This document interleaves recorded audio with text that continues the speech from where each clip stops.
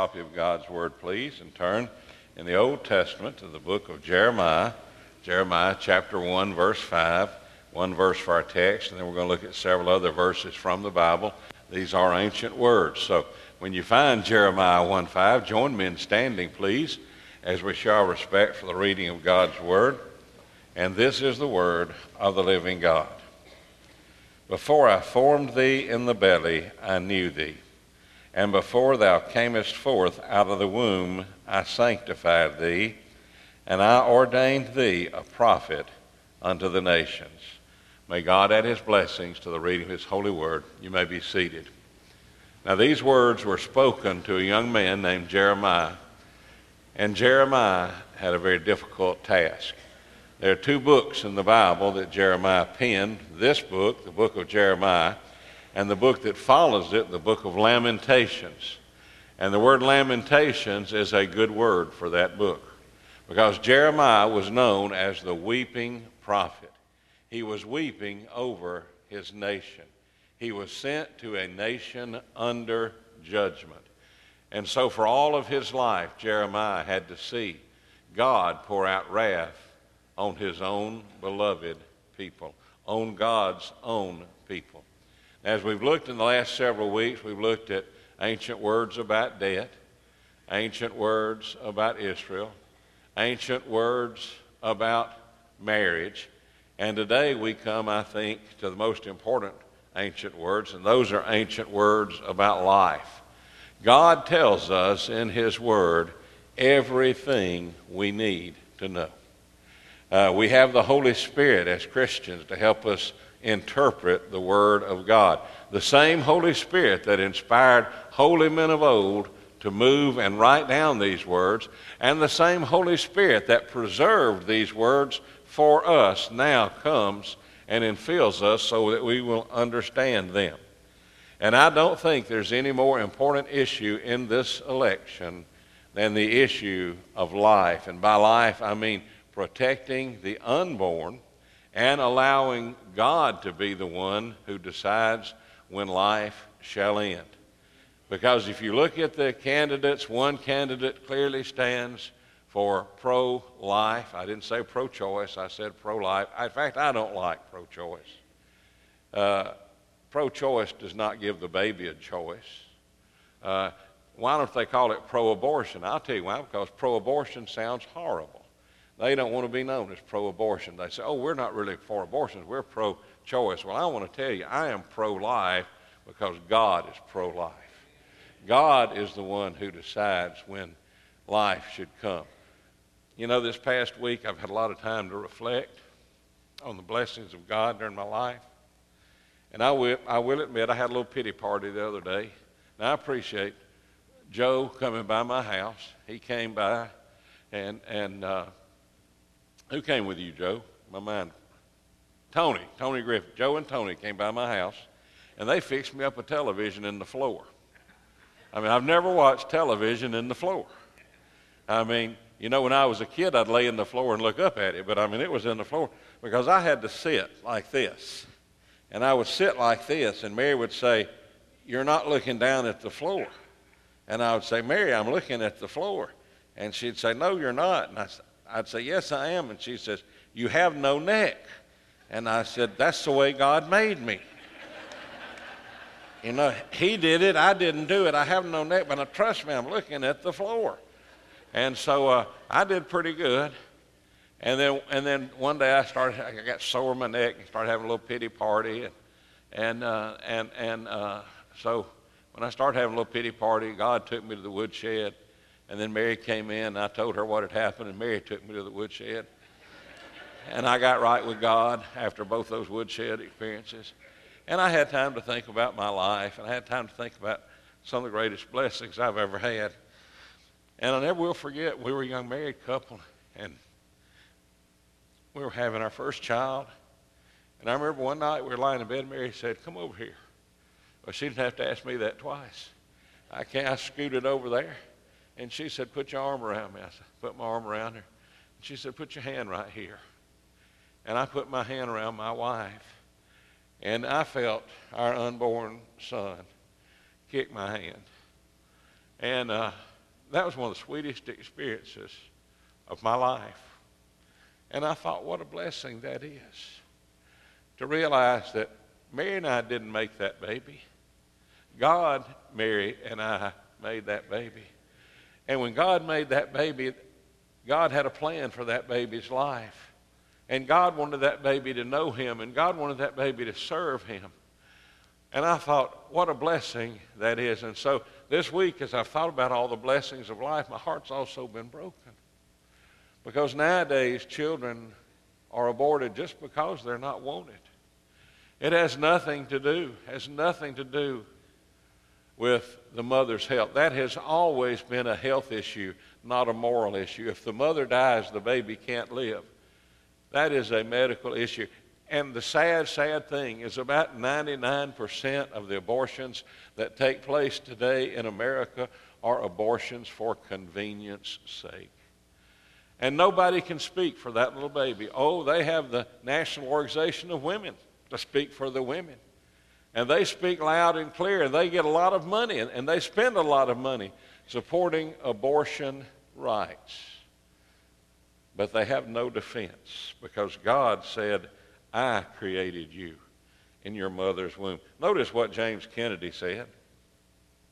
James Kennedy said, I would like to discuss with you what is probably the most important single moral issue of our time, the matter of abortion.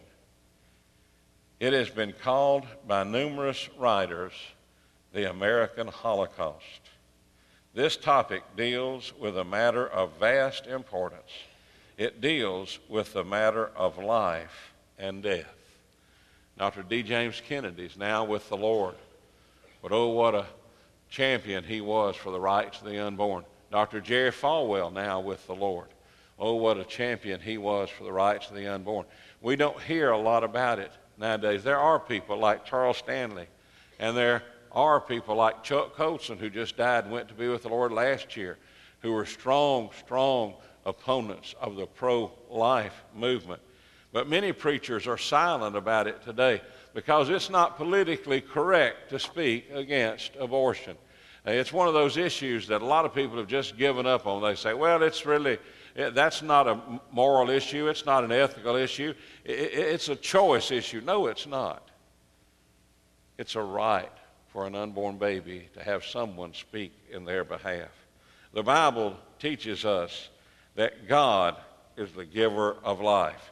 Notice he said to Adam, and by the way, if you're here today, I want you to feel good about yourself, okay? I don't want you to leave here with a poor self-image, because God made you. Some of you are too young to remember Ethel Waters. Ethel Waters used to sing for the Billy Graham Crusade, his eyes on the sparrow, and I know he watches me. And Ethel Waters would get up and she'd start giving her testimony before she'd sing, and she'd say, now I want you folks to know that God made me, and God don't make no junk. I love to hear her say that, and her heart resonates in mine today. God does not make any junk. If you're here today, you are a person who has a meaningful life as Adam did. Notice what God says about Adam. And the Lord God formed man of the dust of the ground and breathed into his nostrils the breath of life, and the man became a living soul. The words breathed and breath are the Hebrew word ruach, and it can mean wind or breath or spirit. In fact, the Spirit of the living God is a ruach of God. And so what happened is, and the Bible says it, and listen, young people, you can believe the Word of God. You don't have to believe that evolution is true. You don't have to be considered a moron to believe that evolution is a lie, because the Bible very plainly says God created man in a special way. The problem with evolution, first of all, is it's still a theory, never has been proven. In fact, it's been proven false. Nobody's evolving anymore. There's no more evolution of species. There never was. Evolution is a lie from the devil. God created man in his image. In evolution, where does God put his image in man? Nowhere, because God created man. And God created you. I want to tell you, God created you to be you. Nobody else can be you but you. God created you. Even if you have a twin, that's not you. That's your twin. God created you. And so God created man, and so man would have a special life. God himself breathed life into man. We're never told that God breathed life into any other animal or mammal or any other creature. He breathed life into man because man was a special creation of God. And so to Adam, God gave life. And then to Jeremiah, he said, before I formed thee, God had a plan for Jeremiah. And then to Isaiah, God said, thus saith the Lord that made thee and formed thee from the womb, which will help thee. You see, not only did God make you, God says, I'm not the creator of your life, I'm the helper of your life. And I hope that you've come to a point in your life that you realize you can't make it without God's help. You might function in this world, but you can never overcome the world without God's help, because just as Adam sinned, all of us have sinned. And that's the real cause of abortion. Abortion is a sin. It is murder. It is the taking of an unborn life. By the way, do you know what the Latin word fetus means? You go back and study it in Latin. The word fetus simply means an unborn child. It does not mean that it is not a human being. It just means that it is a child that has not yet come out of the womb.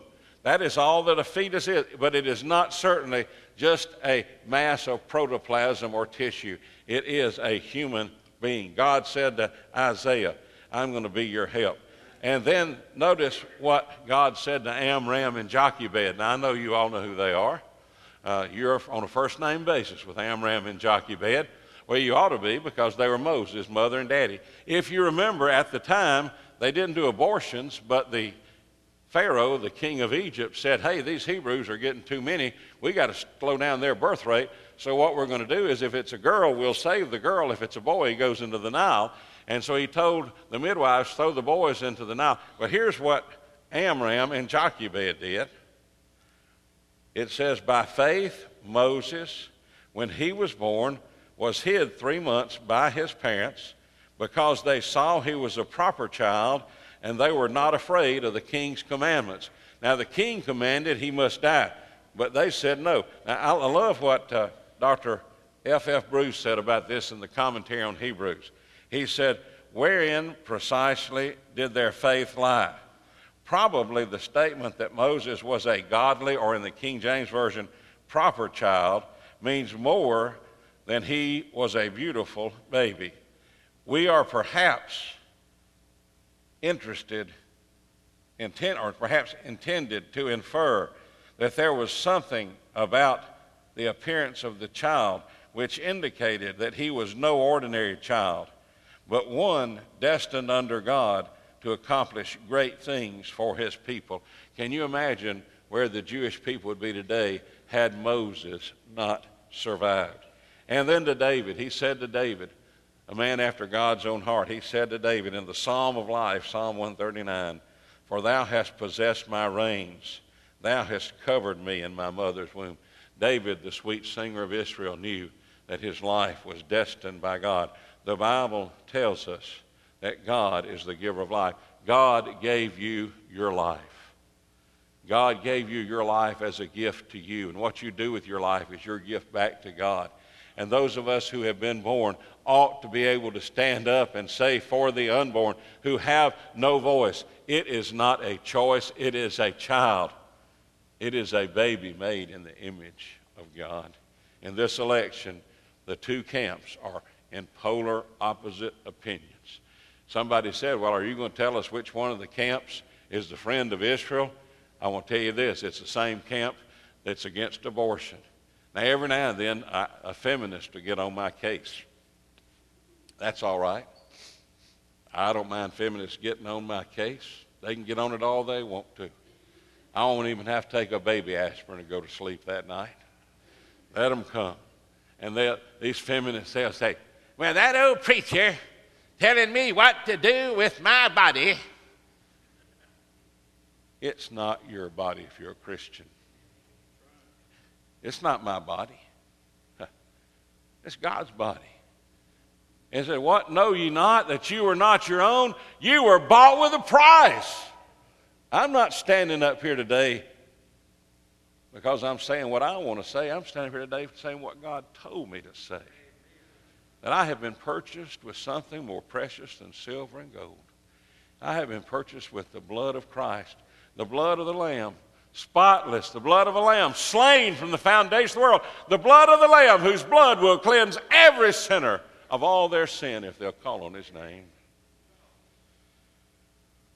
The Bible tells us that God is the author of life. But then not only does the Bible tell us that God's the author of life, the Bible also tells us that God is the one who decides when life should end. Now, I've already been born.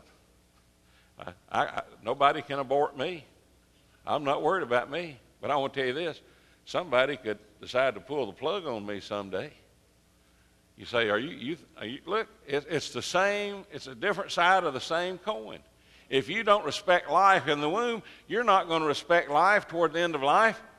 Say I'm sitting there and my eye is still bad, my right eye is still bad, and I got one eye, and somebody said, well, he only has one eye and half a mind.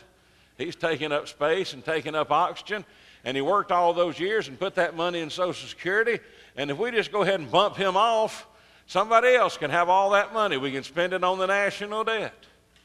You say, you think that could happen? I want to tell you, if you don't respect life of the unborn, you won't respect life of the elderly either.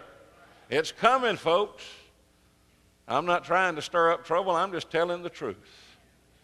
But God decided, and by the way, somebody may not like this, but you need to hear it anyway. You know the only time God said somebody else can decide when life should end besides him? He says when people murder each other. It's awful quiet in this church when you preach. You say, where is that? It's in the book of Genesis.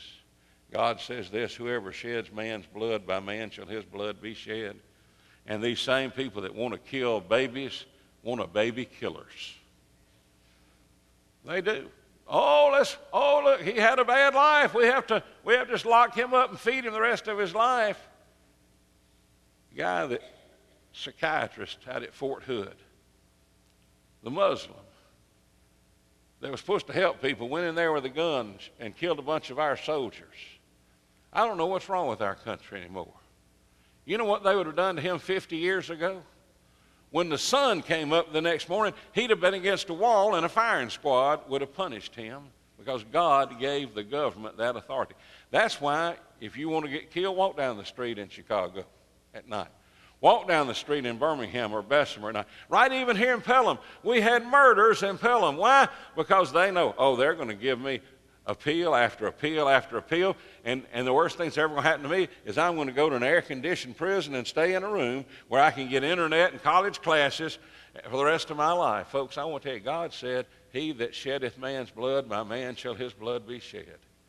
And when this country had that stance, a biblical stance, we were a whole lot better off. God decides when life should end. Notice he said to King Hezekiah, in those days, King Hezekiah was sick, and the prophet Isaiah the son of Amos came to him and said unto him, thus saith the Lord, set thine house in order, for thou shalt live, and for thou shalt die and not live. I like that one. You know, when God says thou shalt die and not live, that's kind of a double whammy there, where you're going to die and you're not going to live either. Now, he did say something here, and I'm going to say this because you need to hear it. He said, set your house in order. You need to get your house in order. Some of you here today need to get your house in order spiritually. You know there are things in your life shouldn't be there. You know you're not doing things you should be doing, and you're doing things you should not be doing. And here's another thing, and I'm trying to be very practical here. Make your final arrangements. You take a great burden off of your family when you do that. You say, well, preacher, I'm just a young fella. You know, I've done more funerals in the last year for people younger than me than I have for people older than me. Now, one thing, I'm getting older. There may not be a whole lot of folks in the world older than me anymore. I don't know. But I do know this. It's always sad and tragic when someone who has the promise of more years of life, their life comes to an end. And it's even more tragic when their family is unprepared. Guys, and you guys are the ones that need to hear this. Make sure you have a will. Make sure you have final arrangements planned. You will take a burden off your wife and children if you'll do that. I know that's not popular, but that's really what Isaiah said to him. He said, set your house in order. Get ready to die because you're not going to live. But then he prayed, and God gave him more years of life. Why? Because God decides who's going to live and who's going to die and when they're going to die. But then he also did it to Paul. Paul said in 2 Timothy, "For I am now ready to be offered, and the time of my departure is at hand." Now, the Roman government executed Paul, but they did it. God could have stopped it. God could have overthrown Rome. But he didn't do it. He allowed them to take Paul's life as a prisoner of the Lord. It was Paul's time to die. Herod, a wicked king who persecuted the church, in Acts 12, one of the most gory deaths ever happened. And immediately the angel of the Lord smote him because he gave not God the glory, and he was eaten of worms and gave up the ghost. Herod thought he would live forever. They had proclaimed him a god, and God said, "There's nobody but me that's God," and on the spot killed Herod. God hates feet that run to shed innocent blood, Isaiah 59:7. Our nation, because of Roe versus Wade, has aborted, and this is a very conservative figure, it may be as many as 60 million by now, but we know at least 40 million babies since 1973. This was not a law passed by Congress, but a Supreme Court decision. Some of you may not remember that in 1856 the Supreme Court made a decision called the Dred Scott decision. A black man, an African-American man, who was carried by his master into a free territory, sued to be freed because he was no longer in a territory that allowed slavery, and his case went all the way to the Supreme Court, and in 1856 the Supreme Court ruled that Dred Scott was not a human being and was not eligible to sue for his freedom. You say, what happened? The Civil War. That decision was purged by blood. The Supreme Court was wrong in 1856. The Supreme Court was supremely wrong in 1973 when they ruled that an unborn child is not a human being and does not deserve protection. On the other page, I list here some action points. First of all, pray for a spiritual awakening to cause our nation to repent. Now, the folks that are pro-abortion certainly aren't going to say that. They like things the way they are. But those of us who know what God's Word says know that God is not pleased when innocent blood is shed. It happened in the days of Pharaoh. It happened in the days when Jesus was born, when Herod killed the innocents. And it's happened in our generation since 1973. God is not pleased. In every election, only support candidates who are pro-life. 2 years ago, no, more than that now, several years ago, we had an election in Shelby County. And a friend of mine, I'm talking about a personal friend. I'm talking a man we've sat together and eaten together. For a while he was in the ministry. He ran for a position. He was the only person of his party to run in Shelby County. And he called me up and he said, "Mike, I appreciate your friendship and I'll appreciate your vote on election day." And I said, "Well, I hope we can still be friends, but I'm not going to vote for you." And he said, "You're not going to vote for me?" I said, "No, I'm not going to vote for you." And he said, "Well, Mike, we've known each other since college days. We've gone on preaching tours together.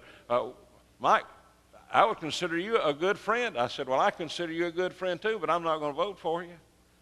And he said, "Why not?" I said, "Because the party whose platform you're running on has a plank in it that says they believe in abortion on demand." And I said, "I can't vote for you." You say, "What happened?" I didn't vote for him. What happened after that? He called me up and said, "I appreciate your conviction." And he wrote a book. And he brought me a copy and gave it to me. I still consider him a friend. But I wouldn't vote for him. If my wife, and I love her with all my heart, if my wife ran for an office on the platform of a party which she wouldn't do, that supported abortion, I wouldn't vote for her. I wouldn't even vote for myself. That's how strongly I feel about it. I cannot vote for a party or a platform that includes a plank which says we support abortion on demand. And then the last thing, and this is important.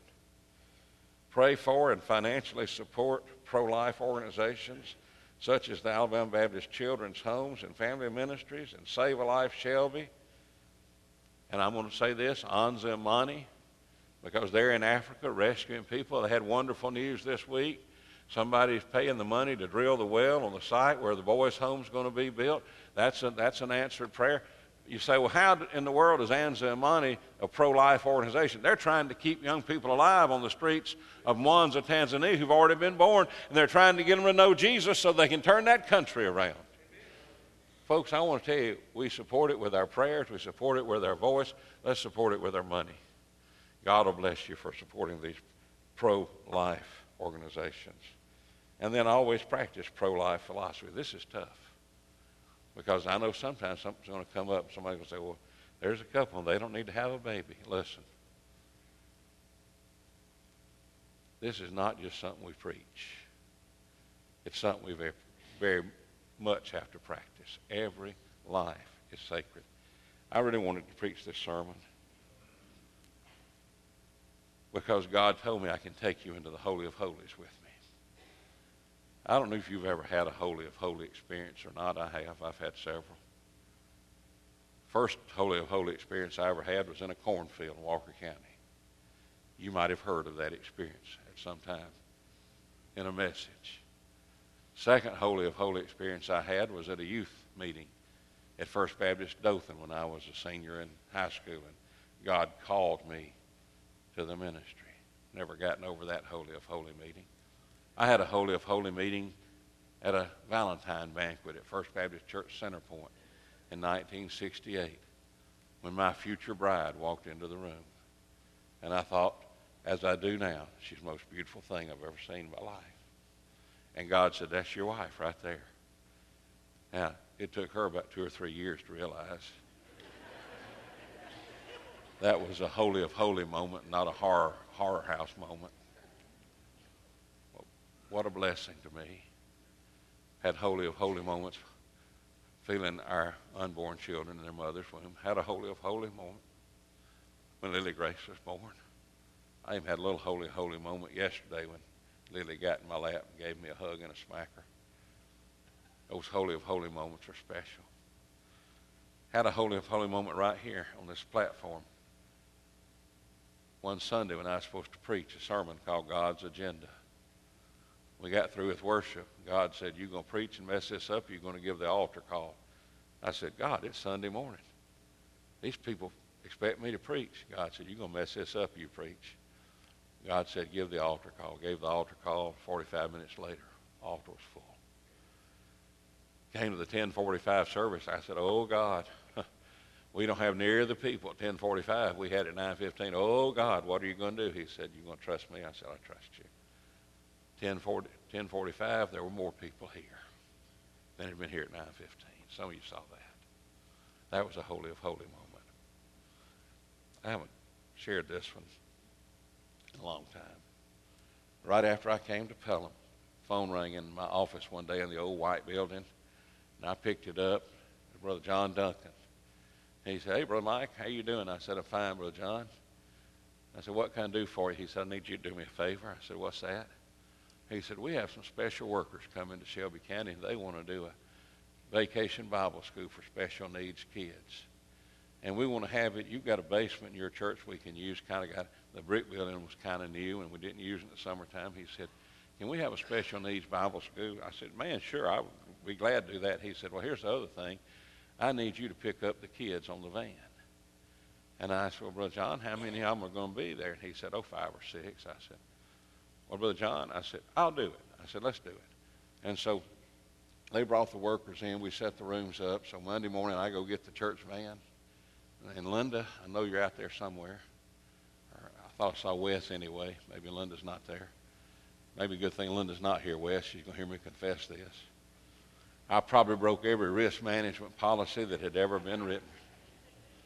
Because I went around Pelham and Helena, and I picked up 6 special needs kids. Only one of them was verbal.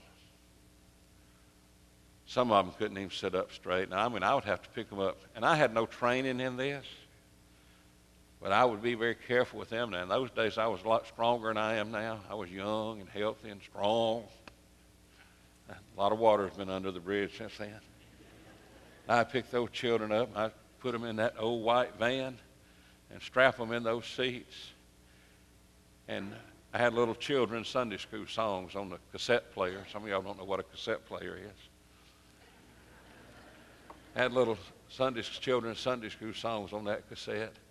And we get in that van, and I got them all loaded up. And I got in and buckled my seatbelt, started to pull off, and God said, "Look back behind you." And I looked back behind me, and there were 6 faces.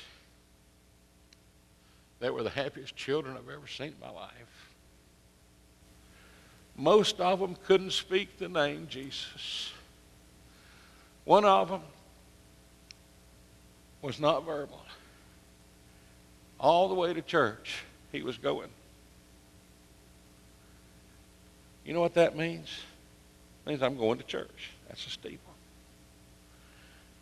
And before I could put that van and drive those children to church for a special needs Bible school, God said, "These are my precious children. I gave them life, and I love them, and they are just as precious to me as anybody else on the face of the earth." And one day in heaven, these lips that can't speak, and these legs that can't walk, and these minds that don't function right will be transformed. And they'll spend eternity with me. And I love them, and I want you to love them. And every day, I had a Holy of Holy experience taking those little children to Bible school. The next year, John Duncan called me. He said, "Hey, Helena's going to host it this year, but their preacher can't pick them up.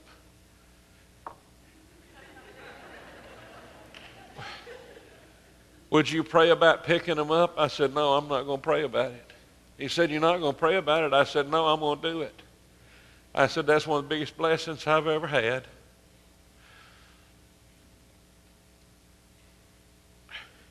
Come into the Holy of Holies now.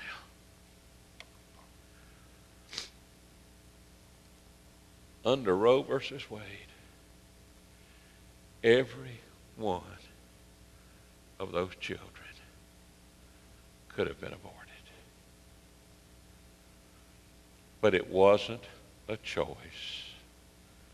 It was a child. When I go to the polls on Tuesday,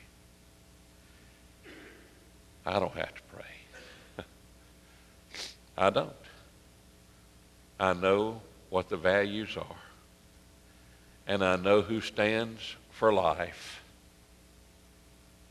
and that's who's going to get my vote.